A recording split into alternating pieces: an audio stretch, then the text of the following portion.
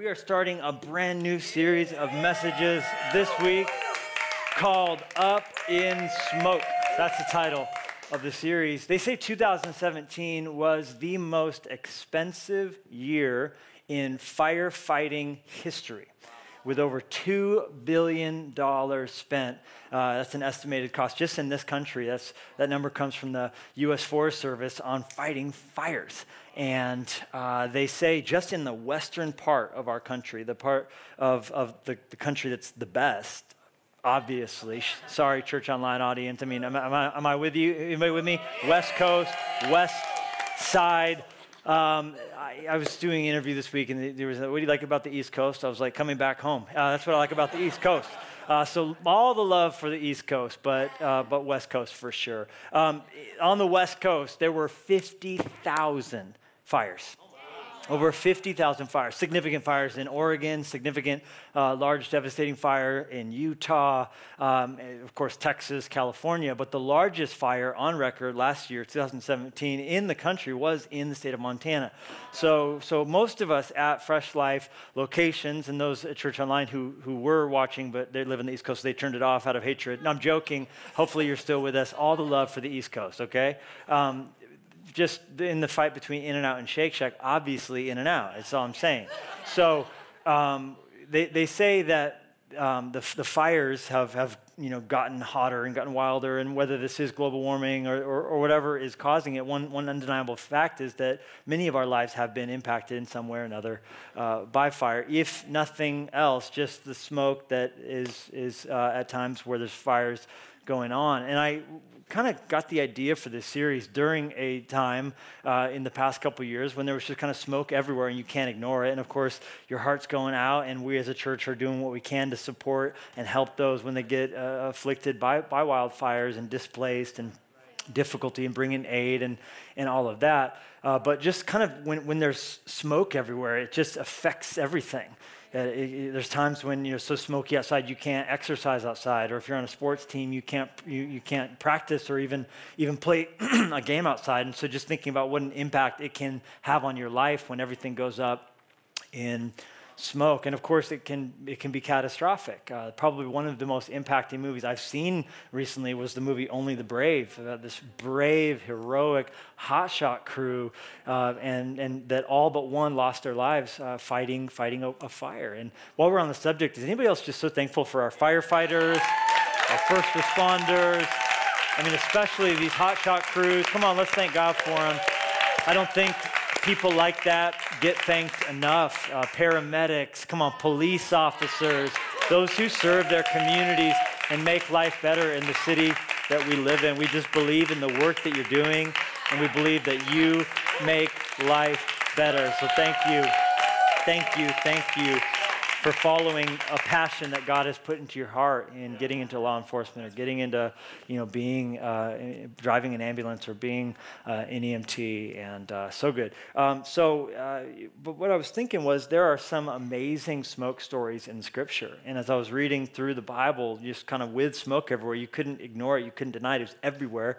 I just got to seeing all of these powerful stories that involve smoke in the Bible. And what I wanted to do was, before we ever get to the firefighting season, before we get to the time of the year when there's kind of smoke hanging in the air, I wanted to load our hearts up with some of these smoke stories. If for nothing else, then we'll be able to believe God for power and for something different when we see smoke.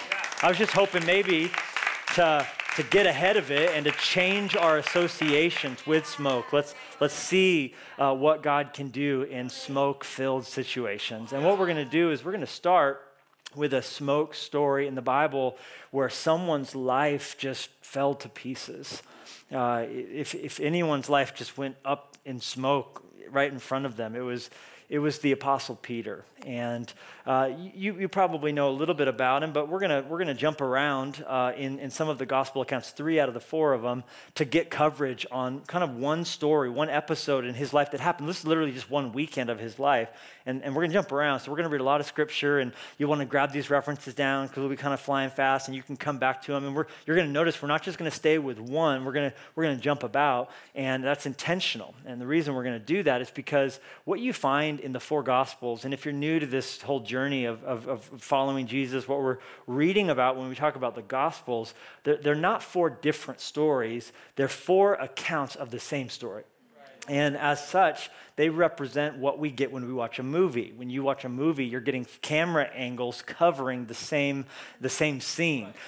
So it might be like camera 1, and then it's all of a sudden it's camera 2, and then you might go to the jib camera, and then after that you're going to jump to the Rome cam. So it's going to be that one, and then you're back to 1, and then you're at 2, and then you're at Rome, and then you're at jib. And meanwhile, most of our locations are watching a center shot that is a shot where I'm head to toe in the center. That's that one. And meanwhile, everything's mixing and happening on the side screens where it's 1 or back to 1, and then it's 2, and then it's jib, and then it's Rome. So what you're getting though is back to 1. All right, stay here. What you're getting though is not a different sermon. You're getting the same sermon from different angles. That's Matthew, that's Mark, that's Luke, that's John. Like, why are there 4 Gospels? Because a lot happened. And why do they sometimes contradict? They don't. It's just at times what they saw is different than what someone else saw because what was happening was out of the scene for them. And so you have the complementary accounts. And even when they focus more on one thing, it just has more to do with what stuck out to them as they were talking about it. Just like when you walk out of church, we could send people to do survey and say, what was most powerful to you? And someone might say, man, it was one song. And oh my gosh, every time it gets me in hot mess and I can't wear mascara. When that song's on, they should warn us.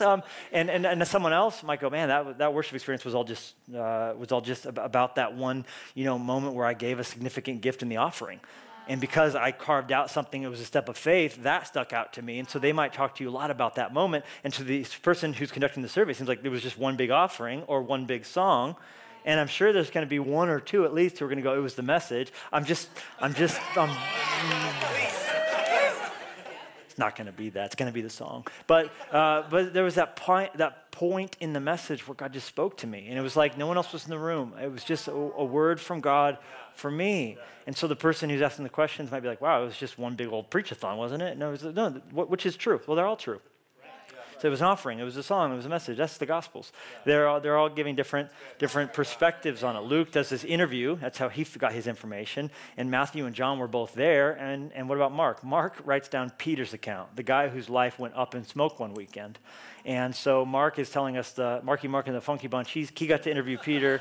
And Peter's content is what primarily we have in Mark. All right, so now that we're all caught up, we're going to jump in. I'm going to tell you my sermon title, though, and I'm going to believe God that even just the title of my sermon is going to bless somebody. The title of this message is this: Good night, failure. Good morning, grace.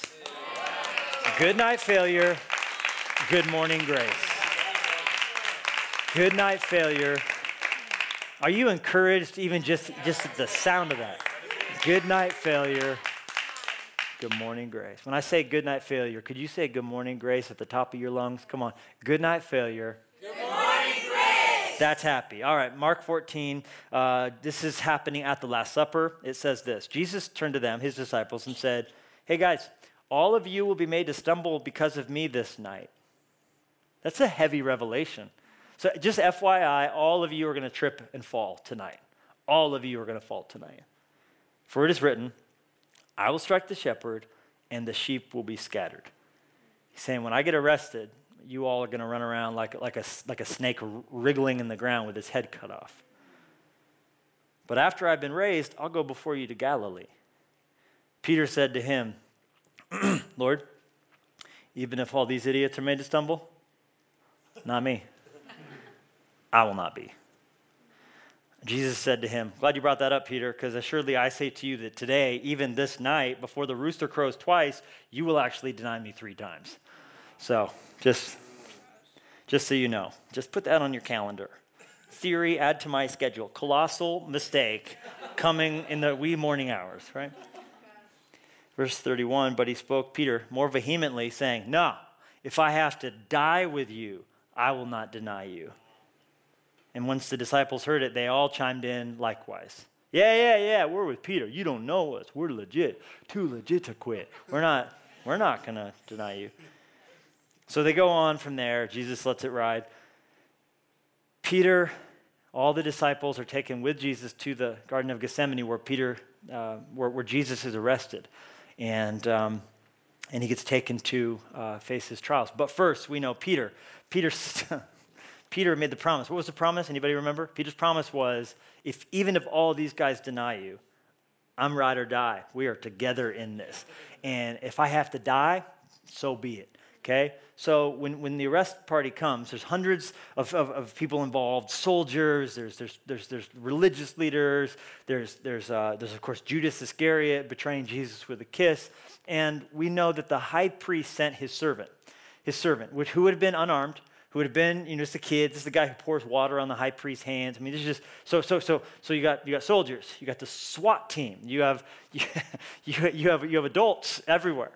Peter pulls his sword out because he promised he was going to die defending Jesus, and he attacked the one person who we know for a fact was not armed. The only one who probably was a child there that day. He attacked a kid and cut his ear off, okay? That's what Peter did. I'm going to die with you, Jesus, right? And he cut the ear off of a little kid named Malchus. And Jesus wasn't impressed. Jesus is in chains. He's being taken away, and he sees Peter do this, and he goes, no, not so much that. He says, Peter, I could call for 12 legions of angels, and they would come and devour these and incinerate these soldiers with light from their eyes. I don't need you to cut his ear off. That's not helpful, my friend. And you made a mess. So Jesus, could you just give me a minute? So they unlock him, and Jesus goes and touches the guy's ear, and it heals. And they say, okay, very good. And please, go right ahead with your chains. Please put them back on me. And Peter's just standing there with a bloody hand and like the flecks of the guy's ear on his wrist. And Jesus gets taken to the first of 6 trials that will all happen throughout the night. Now, notice in John 18, next camera angle, it says, and Simon Peter followed Jesus, and so did another disciple. Now, that disciple was known to the high priest and went with Jesus into the courtyard of the high priest. This is funny to me because this is John writing, and do you know which disciple we're talking about? John. But he describes himself so low-key. He's like, the disciple that was hanging out with Peter had connections. I don't want to brag. It was me. And I had connections, so I got us in. The guy at the bouncer knew John, but not Peter. So what John's kind of trying to rub into his face a little bit. This is this John Peter thing that always goes down. But Peter stood at the door outside, couldn't get in. The other disciple, not mentioning any names, but it was me, who was known to the high priest, went out and spoke to her who kept the door and brought Peter in. I'm with John. He gave him a shirt that said, I'm with John. That's what he did. All right, so verse 17 says, then the servant girl who kept the door said to Peter, you are not also one of this man's disciples, are you? He said, I'm not. No. The question is, aren't you a Jesus disciple? And Peter says, never met the guy. Jesus who? No, I don't know any Jesuses. Sure you don't mean Jesus? Because I know a guy named Jesus, but I don't know any Jesuses. Verse 18, now the servants and officers who had made a fire of coal stood there, for it was cold, and they warmed themselves. And Peter stood with them and warmed himself. And then if we jump to verse 25, they said to him, people at the fire now, you are not also one of his disciples, are you? He denied it and said, no. Didn't I see you with Jesus one time when he was preaching that one sermon? No.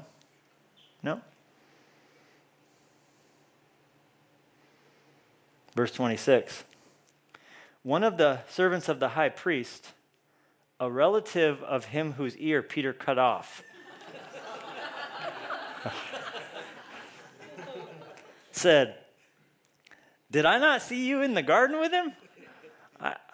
I never forget a face, especially the face of somebody who cut my cousin's ear off. Like, this is really funny. Weren't you in the garden with him? Verse 26. Peter then denied again, and immediately a rooster crowed.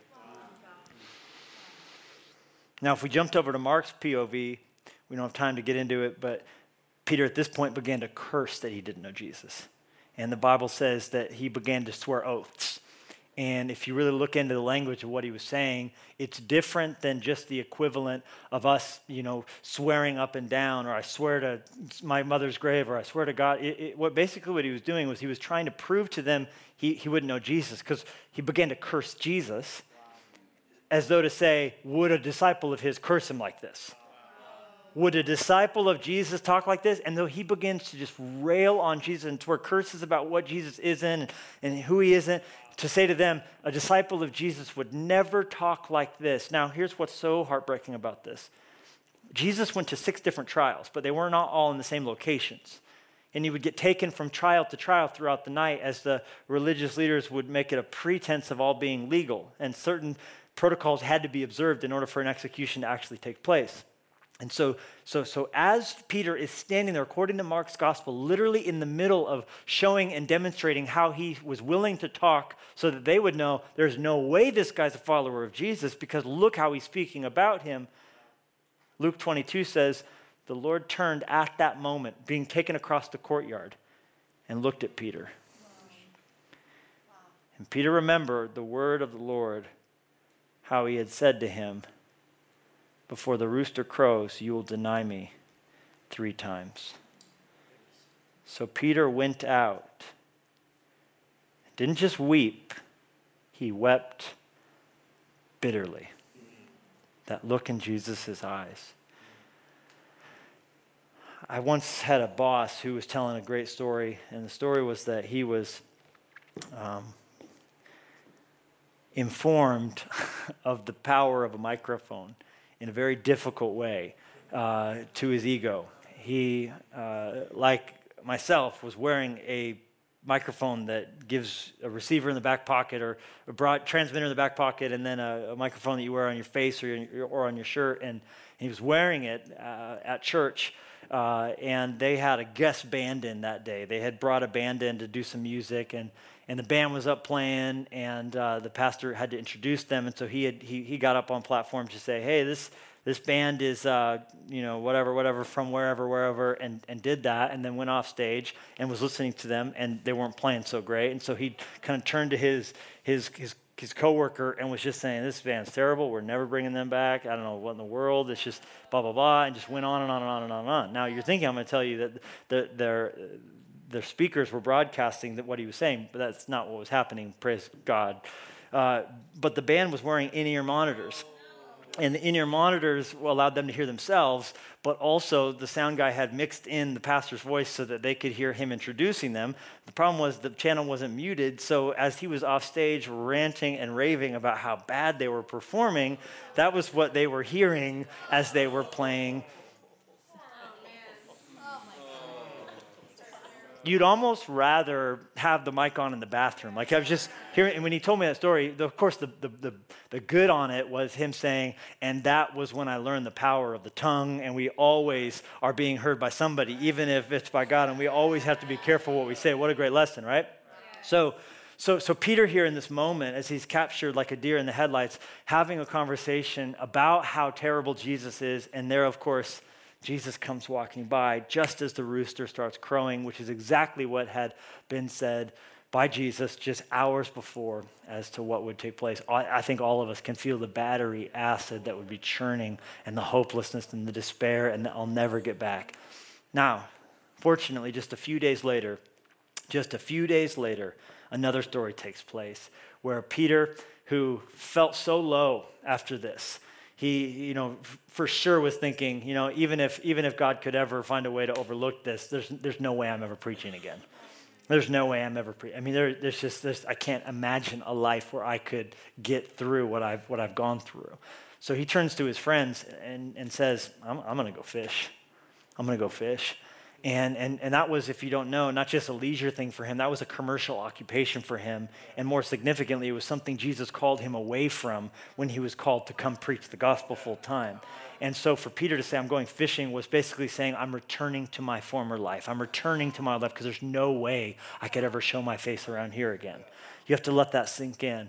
As we now find Jesus showing up, look at this, verse 4, when the morning had now come, Jesus stood on the shore, yet the disciples did not know that it was Jesus, because he was tricksy like that.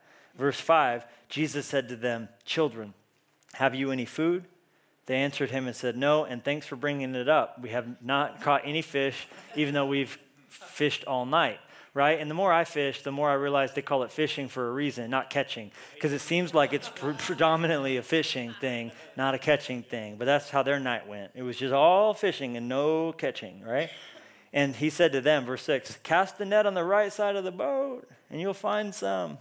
Now, the funny thing about this is that this is literally a situation that took place before Jesus called Peter to preach.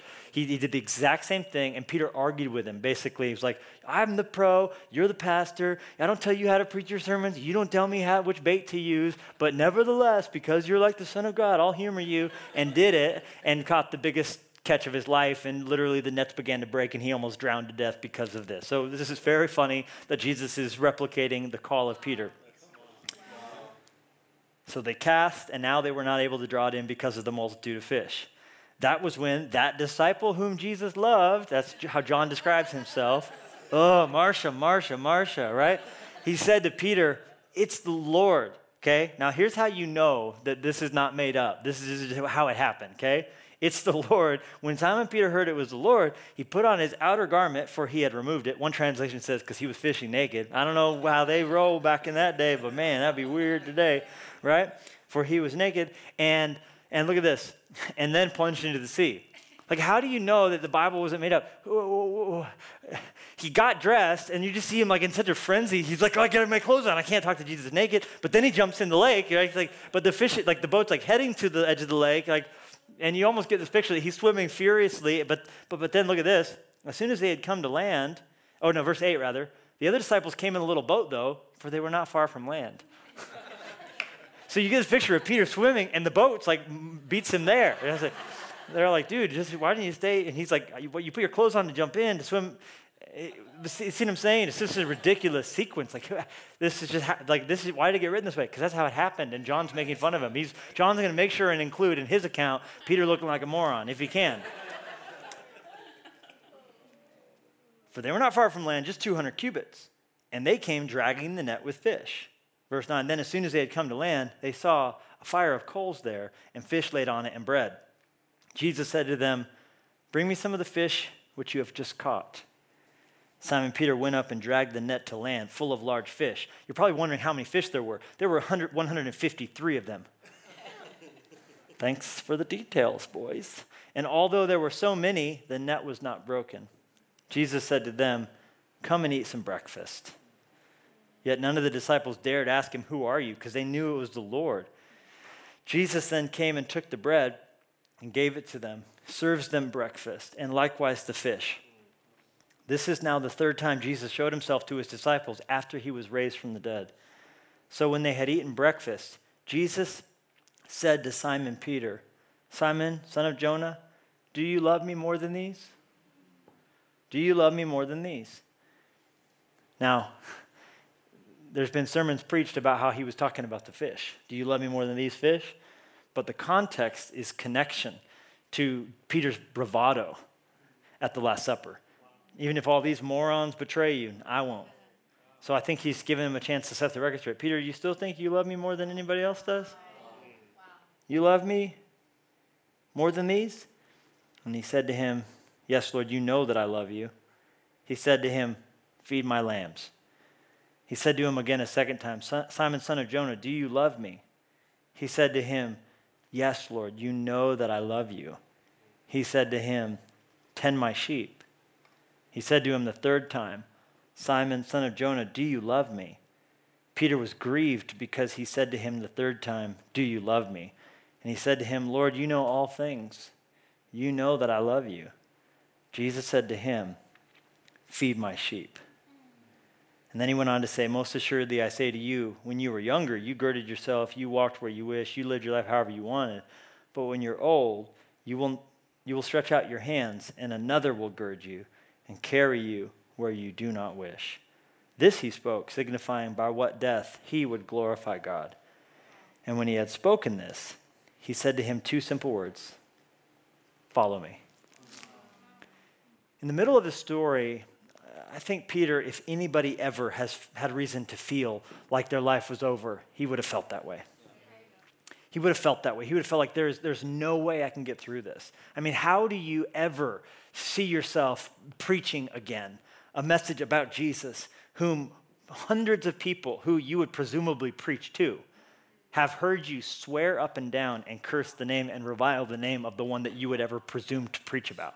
Like, how do you get over something? How do you recover from something like that? How could you ever move through that? And yet, despite how much his life and calling and dreams all went up in smoke in front of his very eyes, by the end of Peter's life, he is once again doing exactly what Jesus said: feeding the lambs, preaching the word, teaching the word, feeding the sheep, tending the sheep, preaching the word, and he will stand up in that very same city of Jerusalem, surrounded by those very same people who saw him sin, and he will point to Jesus the Savior and say, our God is great, and here's what he's done, and here's who he is, and he will, who never saw himself doing that, thought that life was gone, it is vanished, it is ash.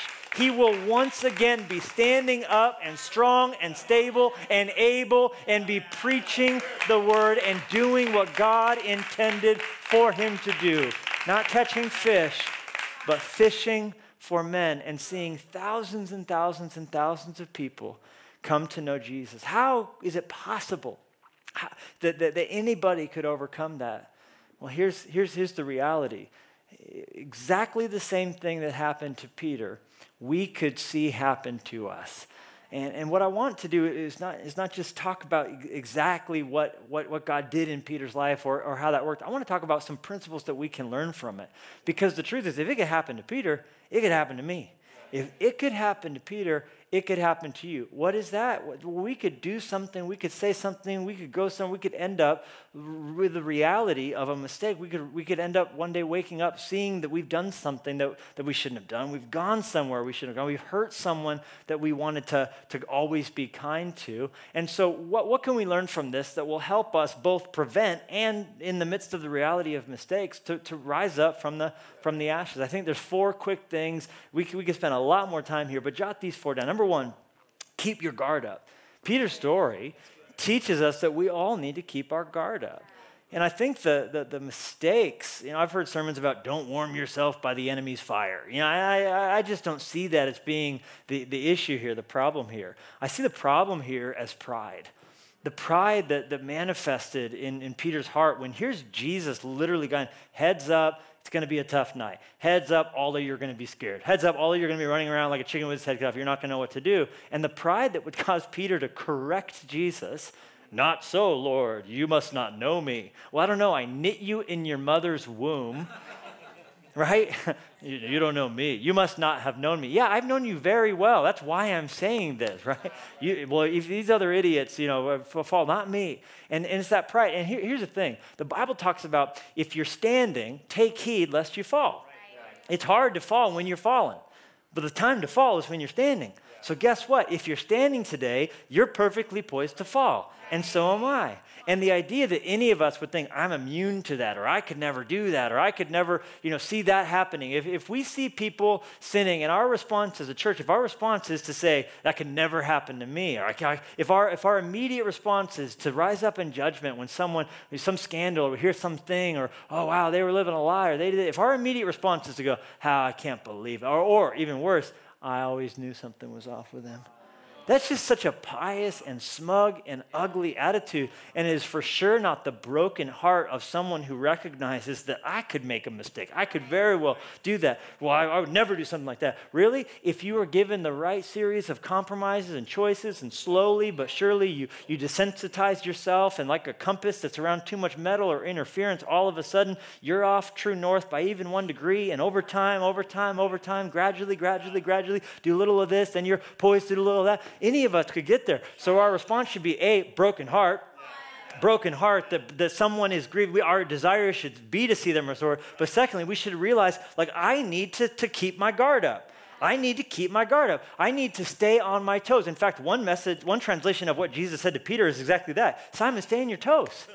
Simon, stay on your toes. The devil is literally asking for you to sift you like wheat. So bro, stay on your toes. This is not the time to get back on your heels and write a sermon about how great you are and how dumb everybody else is. This is the time for you to realize, I am weak. I need your strength. You're right. When Jesus says, hey, watch out, in your marriage, this could happen, or in your financial dealings, this could happen, we should be going, oh my gosh, that's a real problem. I'm weak. God, give me strength. Let me do what I can to shore up my life, make sure the right voices, right people, right decisions, that I'm calibrated in such a way where my guard's up. So that's, to me, the first and primary takeaway truth for all of us from here, to avoid getting to a place where something goes up in smoke and now we're being fired because of this thing we stole or did this over here, or just all of a sudden realizing I'm in a place where my kids don't want to talk to me or whatever, because we got to keep our guard up and be vigilant and be aware and to know that all of us could make serious decisions. So that's the first thing. The second thing I see is, okay, so you didn't keep your guard up and you get knocked down. What do? Here you go. You get back up. You get back up. I want to tell you, I came to encourage somebody. If you've been knocked down today, I'm going to tell you, no, it's not going to be easy, and no, it's not going to be instant, but the thing for you to do is to get back up. And it may be really hard. It may be your legs aren't working so good. You may be a while before you're up all the way. I'm telling you, make that effort. Take that first step. Begin to lean up. Begin to lean. You might feel like, I can't at all. Just begin to get back up, just to believe and to take steps towards what God wants you to do. And the question, what does God want me to do now? It's easy to live. I should have done this. I should have done this. Okay, you didn't. But here we are. This is now it. And the problem is, so many of us get stuck in that moment, paralyzed. This happened to me. This was done to me. This is how it should have gone. And instead of saying, the better question is, what now? What, God, do you want me to do now? And begin to make a move towards getting back up. I just want to encourage you, no matter how many times you've been knocked down or what it's cost you, the thing to do is to get back up. When you fall, you've got to get back up. And when you think about God as your parent, it helps you to see that, because no parent sees their child fall and in their heart wants them to stay down. We're seeing even in our home a little illustration of this. Just the other day, our little son Lennox, who is so cute, little dude, he began to crawl for the very first time. And check this out, literally among his first movements in crawling ever. Okay.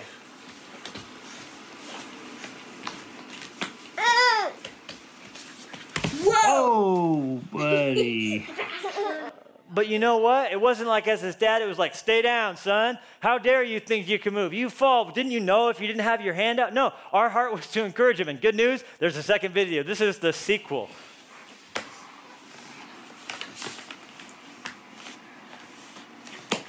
Good job, buddy. Come on, somebody. He got back up, took the next step, and that's exactly what we need to do, because your father knew you were going to fall before you fell. He knew you were going to fall. So I just want to encourage you.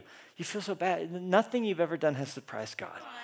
And you know what? I knew Lennox was going to fall eventually. I knew eventually. It was like, you better get up and run a marathon, buddy. You know, it's like we knew he was going to fall, and we also knew he was going to get back up. And that was our heart as well. And that was God's heart for Peter. In fact, you see this. When he told him he was going to fall, he said this. Look at this. He said, I've prayed for you, stay on your toes, but I've prayed for you that you shouldn't fall. But when you have returned, that you would strengthen your brethren. He didn't just predict his failure, he predicted his recovery. Even right back there, he wanted him to hear this. I'm predicting you're going to fall, but when you get back up, you're going to strengthen your brethren. I'm going to use you to do great things. So Jesus, right now, you're feeling like I can't get back up, but he knew you were going to fall, and he already knows how he wants to use you and what it's going to be like to work in your life once you've been strengthened. And so don't just stay down. And I'm not saying it's all going to be perfect or all be like it wasn't, but like it was before. But what it can be is something new. And what it can be is something beautiful. And what it can be is eventually something that you look down and you love, and you see him bringing you into that broad place that he wants for you. All right, so what do you do once you've fallen and you got back up? Well, you should fight really hard to not get tied up. So jot this down. Don't get tied up. So he sets you free and moves you forward again, and now you're running again. What should be your focus? To not get tied up. And what's the easiest way to get tied up? Here's the answer. It's to look around to those around you. to look around to those around you and to put yourself in the place of being the critic of what God does or doesn't do for somebody else. The grace he gives or doesn't give to somebody else. What does that look like? Here's what it looks like. Jesus to Peter, right? Remember, we just read it a little bit ago? Jesus to Peter. So, hey, bro, I got a plan for you. Feed my lambs, feed my sheep, tend my sheep. You're going to preach. You're going to be back in the game, bro. Back in the game, okay? And it's going to be tough. Because here's the deal. It's at the end of your life, it's going to lead to you being put to death. And this is how I want you to glorify me. I want you to glorify me by actually, you're going to be persecuted for your faith and eventually end up being crucified as a follower. And church history records this exactly what happened, all right? So check this out. The Bible tells us that Peter took this in. I've been restored. I've been given a second chance. But here's what it's going to look like. And as he takes it all in, a question comes up to his mind. So he raises his hand and goes, that sounds great, Jesus, but just one question. Here's the question I have for you. Turned around, saw the disciple who Jesus loved, that's John, and said to this. Look at the next verse. Said to this. What about this man? It's cool, that's what you want from me, but what about him? What are you going to do for John? Before I say yes to what you're going to do through me, what are you going to do with him? And we could pile on Peter, but the truth is so many of us live there. God gives you some great call. God gives you a second chance. God gives you brand new life. And you're cool with all that so long as you think it's as good or better than what someone else gets, someone else's situation. The easiest way to get tied up running your race is to put yourself in someone else's lane and to wonder what they're being given. And the best place to be is the place where our eyes are only and ever on Jesus. And we're not asking the question, what grace have you given someone else? And are they getting something better than me? But that, like Hebrews 12 says, we run this race of faith, not looking around to each other. But look what Hebrews 12 says. We should run this race of faith, throwing down sin that holds to us tightly, running our race marked out for us. And then look at the next part. Keep looking to Jesus, the author of faith, who is also the one that's going to make us perfect. So let's not get into the place of not appreciating the grace we've been given because we're inspecting the grace that someone else has been given. Did they get more? Did they get this? It's like, dude, you didn't deserve anything, and you've been given a new life, and you've been given a new heart, and you've been given. Don't start now criticizing and critiquing and putting yourself in the place of inspecting what someone else has been given. The easiest thing to do once you're given grace is to get tied up to where you can't enjoy that grace because you're looking around and inspecting everyone else's grace. And if you don't believe me, then just read the parable in the New Testament about the guy who's been forgiven a great debt, but then began to balk at someone who owed him something small. And how seriously Jesus took that. So just keep on looking at Jesus, and as you're looking at him and remembering that he gave you everything, he gave you life, he gave you a brand new heart, just stay there with your eyes on Jesus. Don't get tied up. There's a fourth and final, and the last thing I want you to jot down from this story of Peter's life going up into smoke one day is that you got to hold your head up. You've been knocked down, and you're getting back up, and now you're running your race, not looking around, you're just looking at Jesus. As you do so, you can hold your head up. Now I want to kind of separate the forgiveness aspect from the shame aspect. I think all of us deep down, we believe that God can forgive us. But I think sometimes what we have a hard time is knowing what to do with the shame feelings that we feel over the things that we've done and how bad we feel. But to really get this, we need to kind of make sure we have this all right in our heads. What Jesus was intentional about doing. The Bible says that when Peter denied Jesus, he did so in front of a coal of fires. That was a fire made out of different coals, right? I mean, make sure I'm correct here. I think the text actually says, look at it right here in John's gospel. It says that the servants had made a fire of coals. Why? Well, it was cold. And so Peter, who had just gotten in under John's, ID badge, he stands there warming himself by the fire. Now, what do you smell when you're warming your hands by a fire? Smoke. Now, what is the circumstances under which Peter was restored? Well, the Bible says that, look at this. This is also John's Gospel, chapter 21. Jesus appeared to them by the Sea of Galilee. When they came out of the boat, they saw a fire of coals. And Jesus served them all breakfast as they warmed their hands standing by a fire. And Jesus had 3 questions for Peter. You love me? Do you love me? Do you love me? Once, twice, thrice. Why? Because it was not once, it was not twice, it was 3 times with the smell of smoke in his nostrils that Jesus was denied and cursed and renounced by Peter. And Jesus wanted Peter to have a different kind of association to the smell of smoke than what happened on the day of his biggest failure.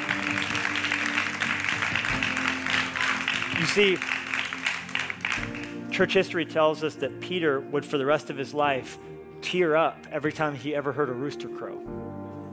The sound of the rooster would always be just this symbol of sadness for him. But what is so beautiful is that we know that more powerful than sound or sight is smell. You see, your olfactory nerve runs right by your amygdala, which is the part of the brain that processes memory and emotion. And that's why when you smell something, it can just take you back. It can just take you back and you're all of a sudden there again. I think that Jesus knew that for the rest of Peter's life, he would be tempted to live at a place where every campfire, every bonfire, every time he smelt smoke, he would be instantly standing there cussing Jesus out, telling a little girl, I've never met him, I would never follow him, I would never follow Jesus. And he wanted instead the smell of smoke wafting up into his nostrils to be accompanied by the memory of Jesus' loving eyes saying, you love me? Go, come on, I'm not done with you. Do you love me? Come on, let's go, let's go. You took a couple shots, get back up. Come on, Peter, get back up. I love you. I got a plan for you. I'm not done with you. You're my guy. I'm gonna put my spirit in you. I'm gonna give you strength. You're gonna preach the word. I've got plans for your life. Come on, Peter, smell in. And now, Peter could stand there by the fire and have it no longer be marked by the bitter, toxic smell of his shame, but have it instead be associated with the power of a grace that's not based on his performance, but that rather, in fact, is based on what Jesus did on the cross. And so what of the tears to the end of his life with Jesus and the rooster? Well, I think that initially it was just a pang of sadness and a twinge of sadness, but I think eventually it began to be tears of power and tears of strength and tears of joy as he remembered the cock-a-doodle-doo sound effect of Jesus' new calling on his life to rise up into all that Jesus had for him. And why is it, you think, that verse 12, Jesus did this all at a meal where he had said to them, come and eat breakfast?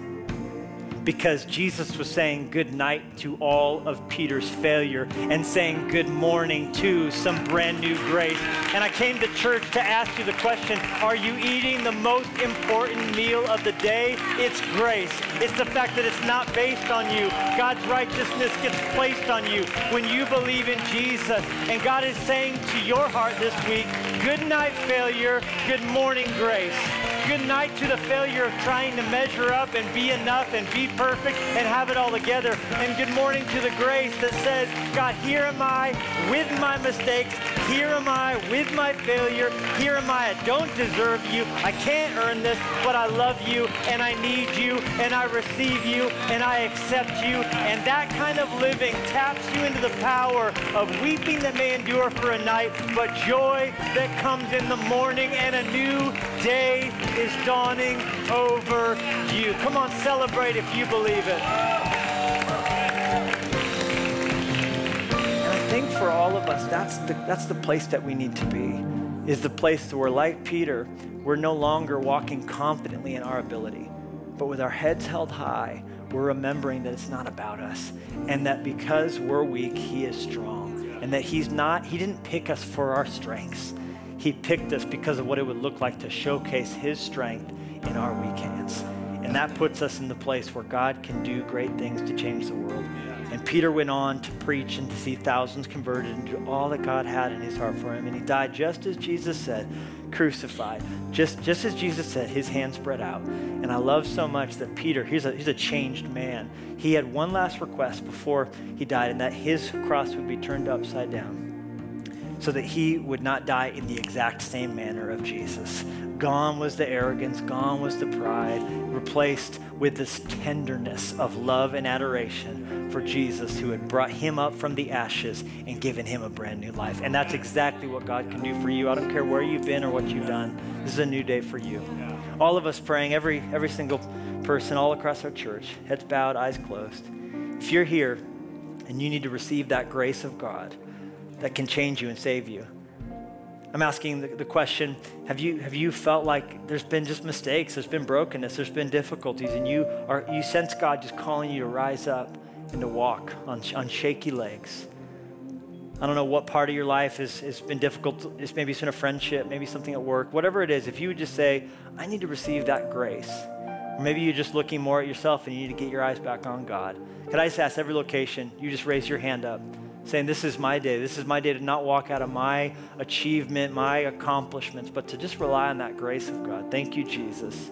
Thank you, Jesus. Give these strength and power by your Spirit. You can put your hands down. I want to give another invitation.